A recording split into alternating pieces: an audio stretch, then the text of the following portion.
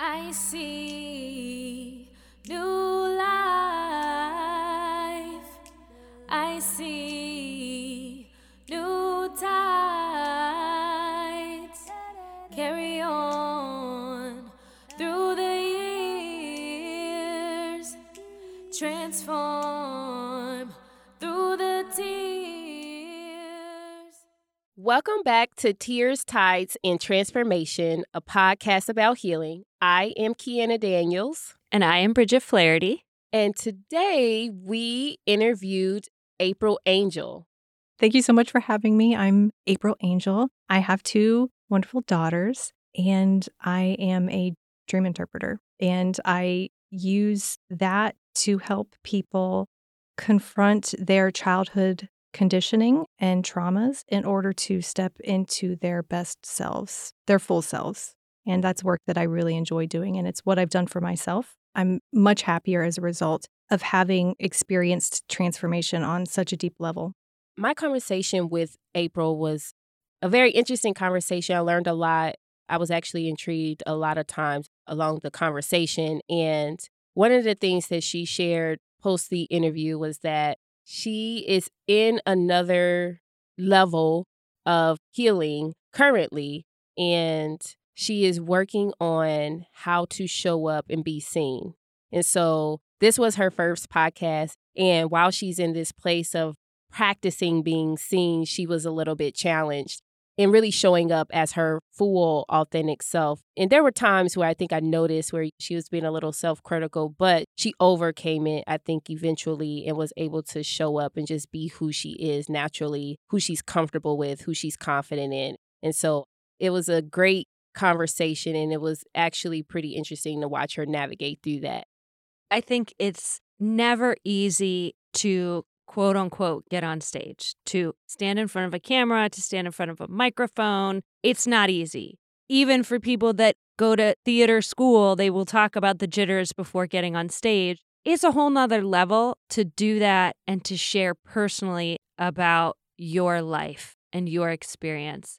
It's never easy. So I can completely resonate and understand her pushing herself to do that. And I appreciate that she pushed herself to do that, but also the knowing that that is a challenge. It is a challenge to be authentic and honest and open and to be seen and to do so in a very public way. Absolutely. I struggle with that from time to time with public speaking. I mean, I have to do it literally all the time, and people think I'm great at it. And I know I'm pretty great at it, but it's not without the jitters, right? It's not without the nerves or anything like that. So I totally understand where April is coming from.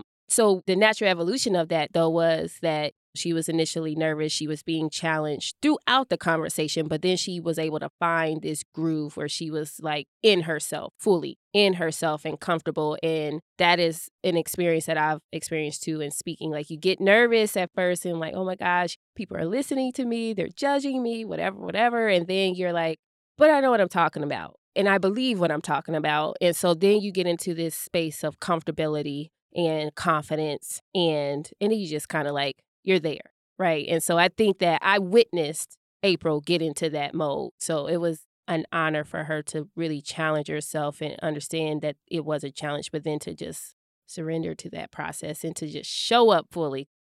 So when I asked April about her healing journey and what healing meant to her, she considers healing to be a return to who you are on the deepest soul level. I consider healing a return to who you are on the deepest, I'm going to say soul level, because I believe that we are a soul with a body.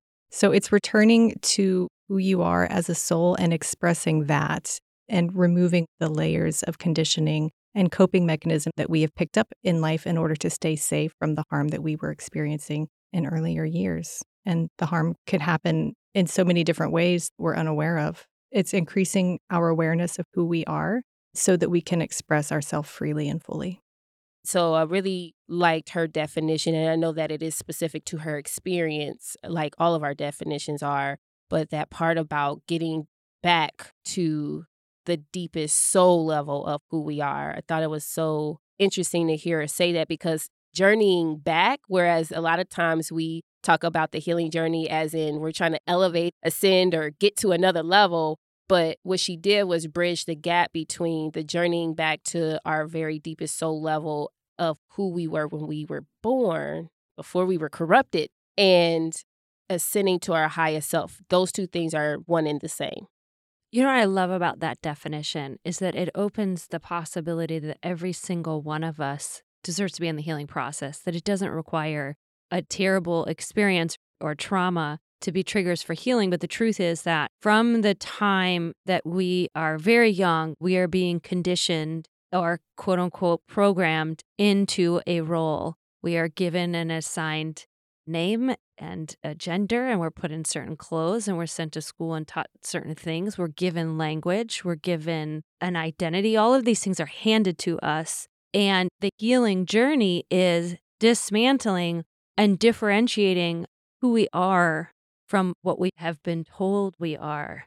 And so I love that definition because it's expansive and inclusive and says that all of us, every single one of us, deserves the intention of healing towards ourselves. I like it. Yeah, I liked it too. I was just like, I really resonate with that and hadn't thought about it necessarily like that. But I am open to that definition and that concept because it does seem like it is expansive and inclusive at the same time. And so that's the best part for me anytime that we interview our guests is just like hearing their definitions of what healing is to them, because it definitely takes many forms based on what our needs are and what our experiences have been. I think another thing it points to is that healing, we all kind of know what it is. When you're on the healing journey, you know, right? And when someone else is talking about, you know, but it often eludes words.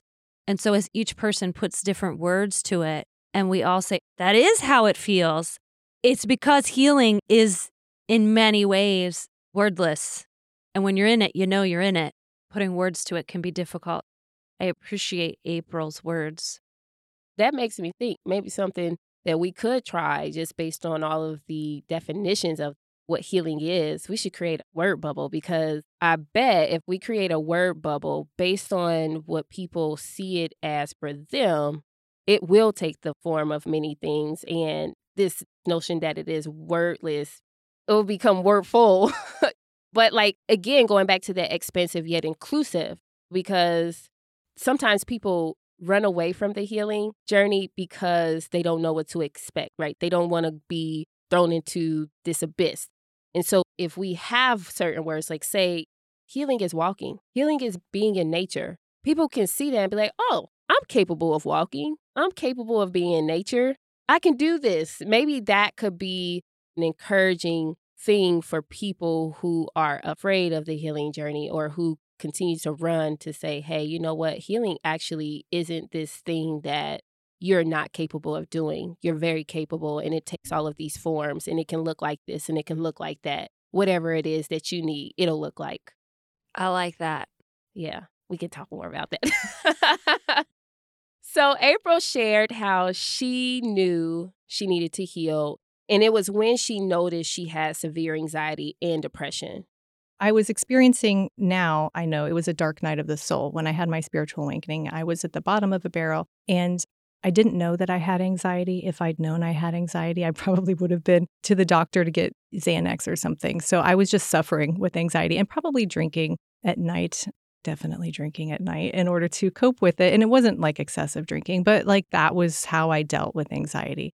And I do realize that that was a symptom of me being unhappy. I just felt really unhappy. Like I had this beautiful, vibrant 3-year-old, 4-year-old daughter, and I was sad that I didn't enjoy her at the level that she deserved to be enjoyed. She was hopeless and was at a place in her life where she didn't know the meaning of life. And so she talked about kind of different experiences that really let her know that she needed to change. So one particular experience was when her friend from California came to visit her and her daughter at the time back in 2012. I was really depressed. I was a single mother of one child at the time, and I was just having existential dread folding laundry. I was miserable and pretending not to be and struggling with life. And there was one evening that I had a friend come and visit from San Francisco, and he was talking about some psychedelic experiences that he had had, and he sounded like a crazy person. I will preface all of this by saying that I was agnostic at the time. I had grown up Christian and I had fallen away from that, and so I just didn't believe in anything, hence the existential dread. But he was like, yeah, we were talking to aliens and everyone there met this blue alien or whatever. And it was crazy talk. But he was happy. And I was super interested in just hanging out with someone that was so happy. And I realized that my 3-year-old daughter was happy. He was happy. What were they doing that I wasn't doing? And they were just open-minded. They believed in ridiculous stuff. And I was pretty certain that we just become bones in the ground when we die. And that was depressing to me. I learned that I need life to be meaningful. And so I have been on a journey of meaningfulness and truth, I guess. I have a similar experience to seeing joy in others and recognizing the disparity between what I was feeling and others were feeling. So I actually went to the Yellow Springs Street Festival, and I think this was in 2015. And there was a group at the end of the street, and they were singing and dancing and beating on drums, and everyone was so happy. And I remember just sitting down and watching these people and thinking, I don't know why they are so happy and dancing and having a great time, but I want it because I was so unhappy. I was very depressed at the time, not really in touch with why, just very unhappy over in the corner of all these people dancing and singing and people standing up and giving testimony. There was a guy in the corner who had a sign that said free hugs. And I remember thinking, I don't remember the last time someone gave me a hug. So whenever I got this hug, and it felt so wonderful, like truly loving. And I sat down and watched these people, and this voice came into my head and said, you are too old. You will never have what they have. And I went home and I just lied in bed and looked at the ceiling because I was so miserable. That disparity between April saying watching her 3-year-old or watching her friend from California with joy and recognizing that you don't have that is a powerful catalyst. And the truth is all of us can have that. All of us can have that joy. When we take the healing journey, that's the gift that we get. But often in those depths and in depression, it doesn't feel that way. It feels hopeless. Yeah. And you said something that I believe that April said yesterday. She talked about healing being a gift also. And it really is, because the lens that you're looking out of now versus when you start the healing journey, right? It's like the lens that you're looking out now looks very dirty, right? And so that's why we start to feel like we're unhappy. We don't have joy. We super self-critical and saying all these negative things to ourselves. But then the healing journey really clears the lens, right? You can see clearer now. You can see beyond what's right in front of you, and you have a different perspective of life. And I think that that is one of the best things about the healing journey for me, is that perspective matters. It taught me that perspective matters. Things happen to us, right? Traumatic things happen to us, things to teach us lessons. And we have a choice. When we're younger, right? When we're children, it's a lot different. We're not yet developed enough to understand that we have choice in the matter. Because a lot of times we don't. We don't know what we're doing. We're not there yet. But when we become adults, we have a choice to look at things that occur to say, okay, now that almost broke me. Now, what do I do with this information? Do I let it define me? Do I let it defeat me? Or do I use it as a stepping stone to help the next person, like a lot of the people who come on our show do? They turn their traumas into triumph and they pay it forward to help the next person. Do I use this as a baseline to say, hey, this is like at this pain level, I can't experience anything else under that. So I know that this is kind of like when I start to feel this is when I need to do something different. I need to shift a behavior or pick up a new practice. I love that perspective changes us because of the healing journey. And I believe that's what happened with April and a lot of the guests that we talked to.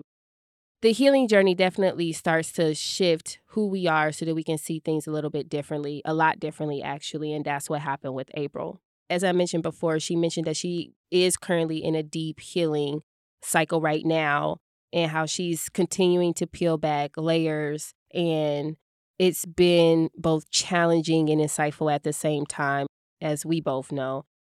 Can you tell us a little bit about, because we've touched on it a little bit, what does your healing even look like? What does it consist of? Actually doing some healing right now because, like I said, I think that the issues come off layer by layer. The very first thing that I had to peel off was the idea of, not feeling my feelings and not feeling special, because that's the experience that I had in childhood. I didn't feel special.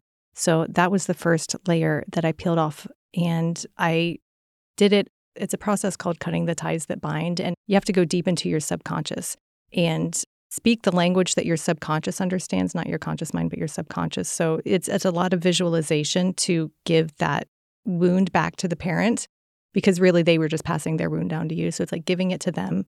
And as a mother, I know that I would love for my daughter to give any of the wounds that I put on her, my wounds on her. I would love her to hand it just all back to me for me to deal with on my own and free herself from that. So, but that's what that healing does. How the wounds that her mother passed to her was then passed to her daughter, and how she desperately hopes that her daughter will be able to give those wounds back to her that she may be passed down. I can completely relate with all of that. So the mother wound, the wound that we receive as women from our mothers, from generation of woundedness before us, is an extremely powerful wound and powerful to acknowledge it. There's actually science behind trauma in the womb, and how if a mother is experiencing trauma, her baby will get the chemicals, the chemicals that our body produces when we're in trauma, the baby experiences, which creates trauma for the baby. And that is a real, true thing, and that can affect our lives. There's also this relationship with our mothers, that mothers with unhealed wounds recreate those wounds. And they can take the form of jealousy. They can take the form of, here's a really common one that I actually gave to my daughter. I, throughout her life, would complain about the way that I looked. I was not attacking her. I was not telling her to shame her body, but I was handing her shame by shaming myself. So when she would hear me say I looked fat, or I felt fat, or I felt ugly, or whatever it looked like, when I was saying those things, I was handing her shame. And that's what it looks like. And it looks like that in many forms, indirect and direct. And once we as women start healing those wounds, when I start showing up with love for my body, I give permission for my daughter to do the same. I give permission for my mother to do the same. So just in the same way that we pass on woundedness, we can pass on healing. And that gives me hope. Because the truth of it is, if I only focus on the woundedness that I received and the woundedness that I gave, that's where despair lives. Now, it's important that I acknowledge it. It's important that I allow my daughter to look at me and say, you did this, and it hurt like hell. And for me to say, I'm sorry, because that's critical to healing. But if I only sit in woundedness, it's going to be despair. I have to take responsibility. And I also have to acknowledge where I am. I think it's powerful, too, April was talking about handing it back. Early in my healing, I learned this phrase. I was given this tool, and it is, that is not my shame. And saying that to someone who is actively trying to shame you, or saying that to someone who shamed you in the past, is so incredibly powerful. When someone says, you are a failure, and my response is, that's not my shame. It isn't even necessarily blame. I'm not saying to someone, you're a failure. Like, I'm not saying, shut up, you're an idiot. I'm not. I'm just blocking it. I'm not accepting that. That's not my shame. And that's an incredible, it's necessary. It is necessary to recognize that those word curses, that shame that was handed to us is not ours. Because as soon as we start to distance ourselves from that, it creates space for us to create a new narrative. Absolutely. My brother and I had an unplanned conversation yesterday, and it was really amazing. I was able to connect with my brother on a very different level that I've never connected with him before, and hear him in a way that I've never understood him before, as to why he shows up the way that he shows up, and our different relationships with our mother. One of the things that I shared with him was that, as a result of my own healing, is that my brother, sister, and I experienced my mother at various versions of herself. He's the oldest child, so she was figuring it out. She didn't know what she was doing. So he got a very different version of her parenting too before I was born, almost 3 years later. My sister then got my mother in a different parenting style and at a different version of her life 4 years later. And so we were all living under the same roof with the same woman, but we had her at different times, and our relationships are very different. So things that, when we get back to this passing of wounds and generational curses, our traumas with our mom is very different. And so one of the things I had to challenge myself to do yesterday in having a conversation with my brother as he was expressing himself in his relationship with our mother is that our experiences are different. I cannot broad stroke my experience because it is not his experience. And there are some shared themes across that because she is the same person in all of those relationships. However, it is super imperative to look at how that relationship impacted you based on unhealed things within her, and certain traumas that she had that, again, these habits that were continued to perpetuate, and she taught us. These were learned behaviors. And so it was really great for us to have that conversation, because one of the things that I was able to share with my brother in the things that I've learned in my healing is grace, having grace, right? Is understanding, like, yeah, she might have passed this wound or this trauma down to me because she didn't have the tools to heal herself. But at some point, because we are adults, we have to stop expecting our parents to be what they can't be, whether it's because they are not ready or because they haven't found the tools, whatever the case may be, because if we're continuing to expect something different out of the same person who is, they're being consistent. We are the ones that are over here shifting and changing, but we're still expecting something different. That's the definition of insanity. So I shared with him, like, hey, stop, so that you don't keep getting frustrated about how she's triggering you. You must first look at her in a different light as a human being and not just your mom, where she can make no mistakes. She makes mistakes. And all of them were not on purpose. They were not all conscious mistakes. These were wounds that were passed down to her that she then passed down to us. And now in our healing, we have to learn to forgive, to have grace, and to also give the time and the space for them to get to that place of healing. They're not always going to be ready. And so it was such a powerful, really good bonding experience for my brother and I, actually, to be able to have that conversation about our mom. And so, it really is very interesting, that cycle, those wounds and those traumas that are passed down. And until we are in a place of acknowledgement, we can't really shift and change. But when we are, we can. But we have to be patient. We have to have grace, and we have to be able, to your point, say, hey, that's not my stuff. And even if it is my stuff because it was passed down to me, I'm choosing to change the narrative. I'm choosing to have different habits so that it stops at me. And that is my personal goal, as you know, is to break those generational curses so that I don't pass those down to my future children. And not that some won't even probably seep through the cracks, right? But then having the understanding that my child can say, hey, Mom, that ain't mine. It doesn't belong to me. That was your stuff.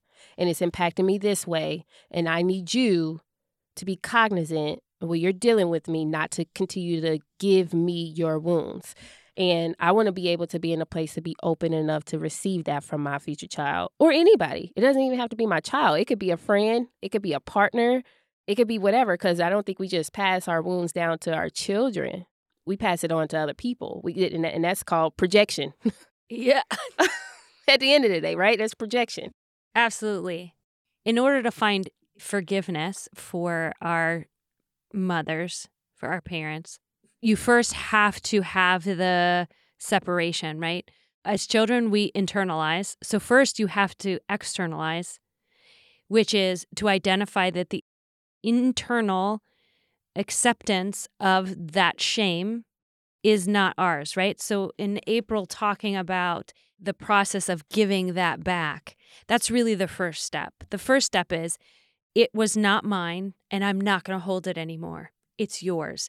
And that doesn't have to be physically calling that person on the phone and being like, that's not my shame, right? It's an internal decision to make that no longer mine. And I'm not going to hold that bag anymore. And I'm going to give that bag energetically back to the person who gave it to me.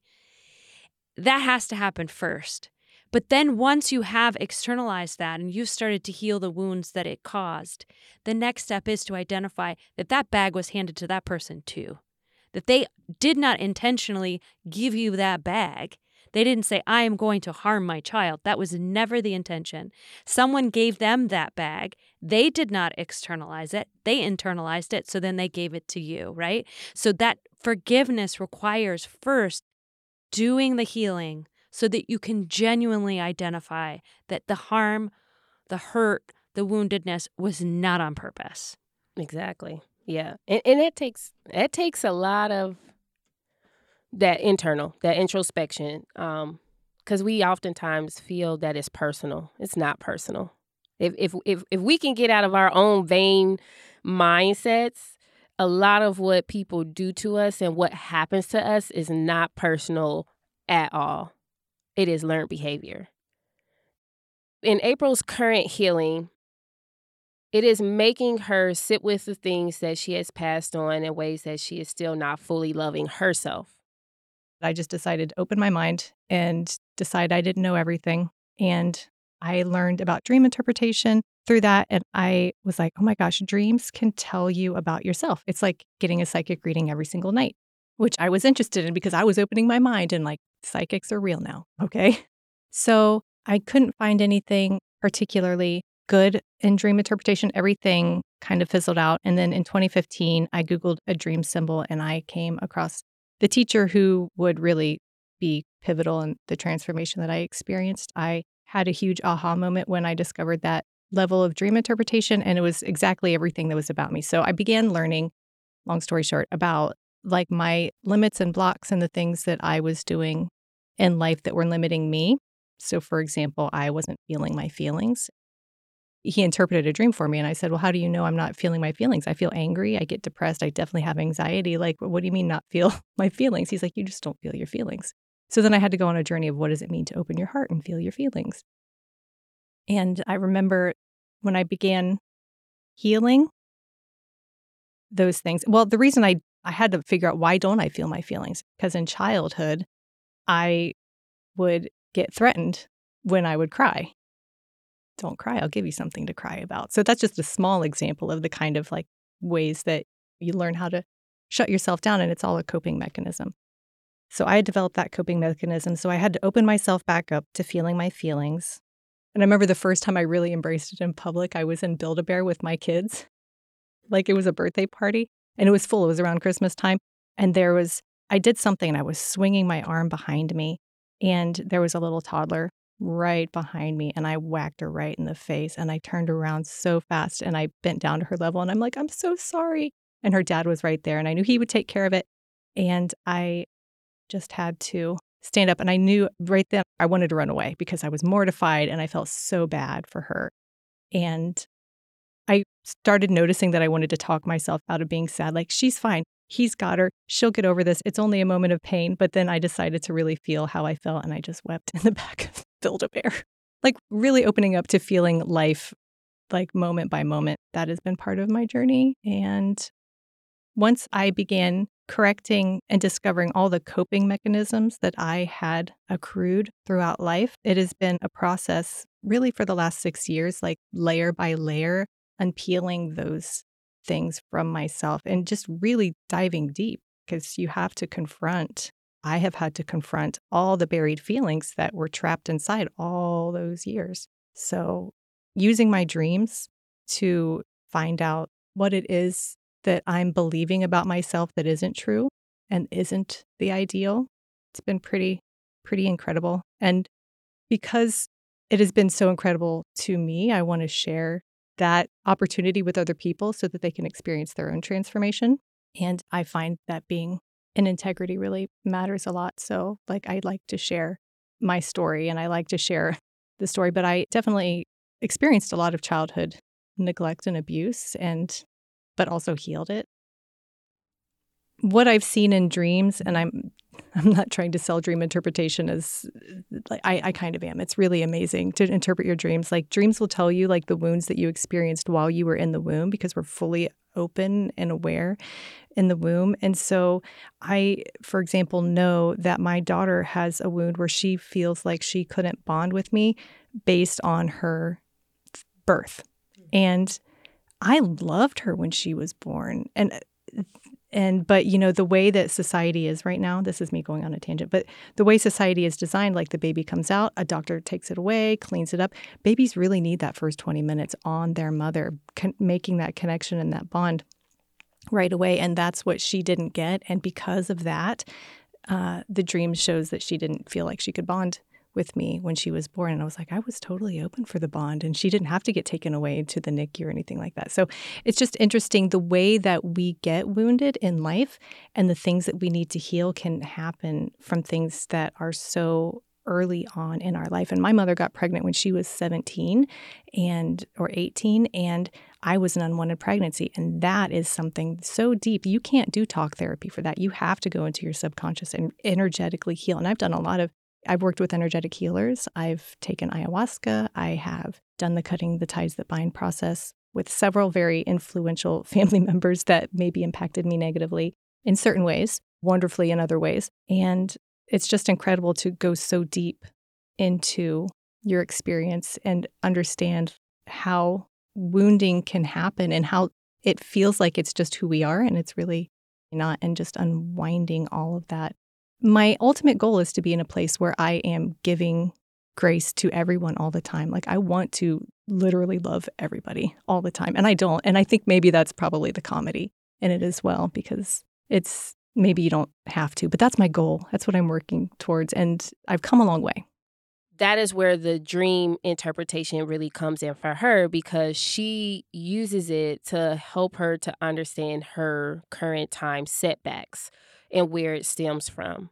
And so during the conversation with April, I actually found myself very interested in dream interpretation based on the way that she was explaining it, in that dreams are here to tell us about our subconscious, things that are already within us, right? Or connected to a former or previous version of ourselves. We start off and are spiritual, energetic beings. And it doesn't always make sense to us in the current space that we're in, because we're so in the tangible, right? But her dreams are really helping her to understand certain feelings that are coming up for her, or certain behaviors that she is displaying. And I found myself being really drawn to learn more about dream interpretation and seeing how maybe that might be a modality that I even look into while I'm on my healing journey, as it has helped April in her healing in what she shared. There's actually brain science around dreams as well, and the truth that it is often our subconscious mind. The statistics on how long you actually dream and how long it feels are always super interesting to me, right? There is science around how it can reveal what's going on. Our dreams can reveal what's going on in our emotional and subconscious worlds that we are not aware of during the day. So I think that's incredibly powerful that there is a history behind dream interpretation, but there's also scientific discovery around dream interpretation. So I am also interested. Yeah. And she said that, very simply put, that the purpose of dream interpretation is for us to have a connection to our higher self.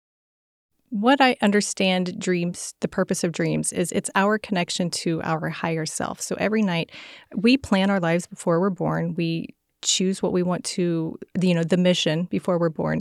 And our higher self is fully aware of that. So when we come into the body, usually we're going from a very, very high vibration. We're fully aware of everyone and everything, and we're still connected to the all. And then we shrink down into the womb and we feel very disconnected. That in and of itself can be a trauma, just like feeling like you've lost connection. We volunteer to do it, but it's still, we basically volunteer to have amnesia. So that in and of itself is really impactful and traumatic. But then you get into the body of your mother, and anything that she's experiencing, you experience. And she is God while you're in the womb, because she's the only thing that you know for all those 8 months.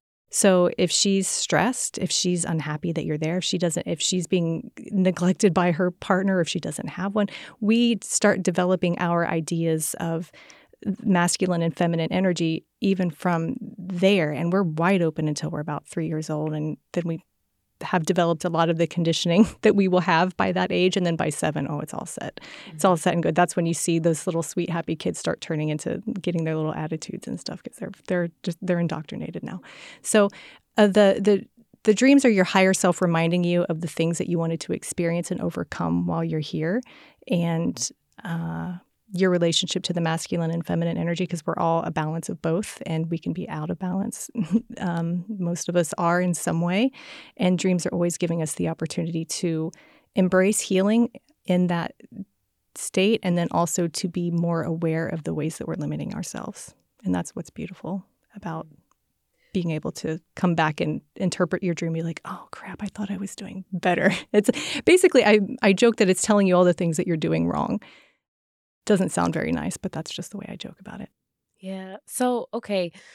I'm intrigued. So dreams. I don't have dreams every night. And I don't know if people do have dreams every night or not. But so we have good dreams, we have bad dreams, and then we have just these weird otherworldly dreams. What is the first step in making sense of our dreams? Is that something that we have to do with a professional dream interpreter, or is that something that we can kind of meditate and pray on, whatever, works for the person? If somebody is interested, after listening to this episode of the podcast in dream interpretation and better understanding themselves and how to really maximize their healing journey, what are the steps? I do believe that some people do have the gift to be able to interpret dreams intuitively. Dreams will also show us what our spiritual gifts are. Dream interpretation is one of those gifts. So I do believe that people can just intuitively tap in and be like, oh, what's that about?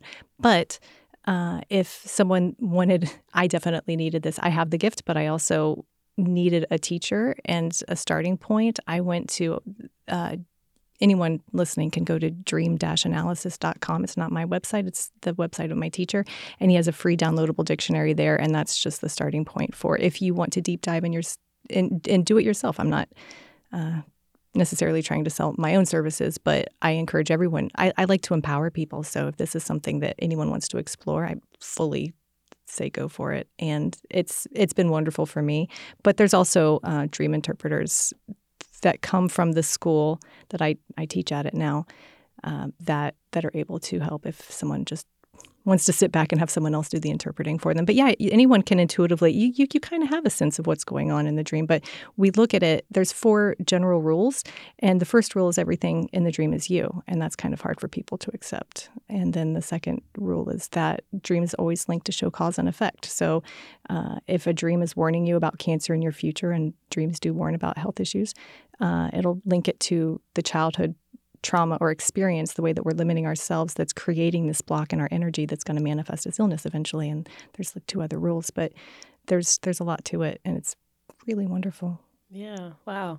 So, okay, a person is a person of faith, and how does that work? So I'll just use myself as an example. I'm a person of faith. I am a Christian. I usually call myself more of a Christ follower than a Christian, because I really try to embody Christ. But, in terms of what is what the Bible says and things like, dream interpretation. How would you help someone of faith navigate if they were interested in such a practice? Yeah, I appreciate that. Well, I would remind them that dream interpretation is in the Bible. So that's one thing. And that dreams will only comment on the things that we're doing that are out of balance. So if someone has black and white thinking based on religion, for example, then the dream would just be like, just open your mind a little bit, or it's not all this way or that way. How would I help a person of faith? I have a friend. She's definitely Christian, and she does not agree with the idea that I can get information through an intuitive or channeling connection, because I don't say that I believe in Jesus as the same way that she does. I believe in Jesus, but not in the same way that she does. And you can still get a lot of value from dreams, because it's not, I'm explaining it from my vantage point, but you don't have to believe in the higher self and all that. You can say, oh, God is sending me this dream. It doesn't have to be any certain, the belief doesn't matter. It's what the dream is telling you about yourself. And they're really just telling you how you're limiting yourself or holding yourself back, or what you need to embrace more of, or, open your heart, stop being so intellectual, stuff like that. Right. It is being really in tune and tapped in alignment with all of the versions of ourselves. So, from going back to like the mind, body, spirit, and how things are showing up in our lives. And so I think it's a really great way to or something to add to your healing journey, if that's something that you're interested in, which I'm going to do a little bit more research on and see if I can get into it. I had a reoccurring dream when I was a child that I had almost every night. And so they say that, I have heard that reoccurring dreams often can be a signal of something, some stressor in your life. And the reoccurring dream that I had was that I was in a car and a kidnapper was driving, and I was sitting in the passenger side seat, and my siblings were in the back seat. And somehow in the dream, over and over again, I would get the kidnapper out of the car, but then I had to drive. So I was driving the car, and I was a kid. So in my dream, it was super scary to be driving the car, and it was scary because my siblings were in the back seat. Now, I have been told that driving a car is a symbol for being in control of your life. So basically, being afraid of driving the car meant that I was afraid of being in control. And that, my siblings being in the backseat represented some sort of responsibility I felt for them. But it was this fear of driving, being in control of my own life. So I am sure that that April would have a whole lot more to say about that recurring dream, but those are some things that I've learned about it. I find it really fascinating because as a child, I probably didn't have an outlet for that, so it showed up in dreams. That's really good, Bridget. I shared, I think, with April this recurring dream that I also had I don't know when it started. I remember having it in high school though, and it kind of stopped at high school. But there was this dream where I was always running. I was always running away from this like large boulder. Put yourself in a mindset of like Indiana Jones kind of deal. And I'm like, what is this boulder? And I'm just running and running, trying not to get run over. And then there was no more road. And it wasn't a road. It was literally in a cave.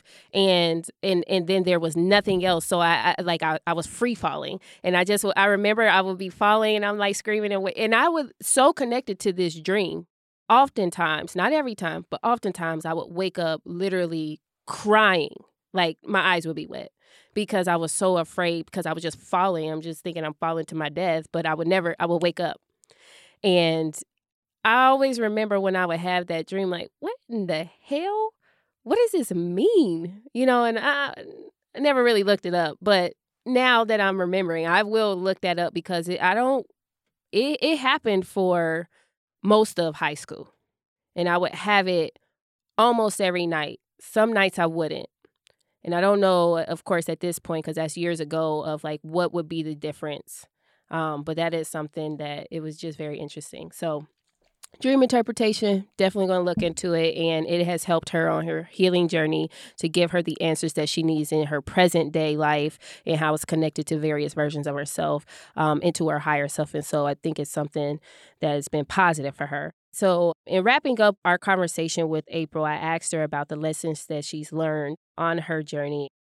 I think that the most important thing is being willing to realize that change is possible. A lot of the people that I've worked with and that I've seen, it's taken so much work for them to acknowledge that they really are the masters of their own universe and that they can stand at the ship and steer it where they want it to go. Instead of life happening to them, they can decide that they are not a victim and that they stepping into the power, realizing that it doesn't have to be this way. I think that's the hardest thing for a lot of people is realizing that they do have a choice in the way their life falls forward and embracing the fact that just changing that and doing the hard thing. Like healing is hard work. It's not for the faint of heart. And sometimes stepping into your own power can be scary for some reason, but realizing that it's very possible and that you always have a choice.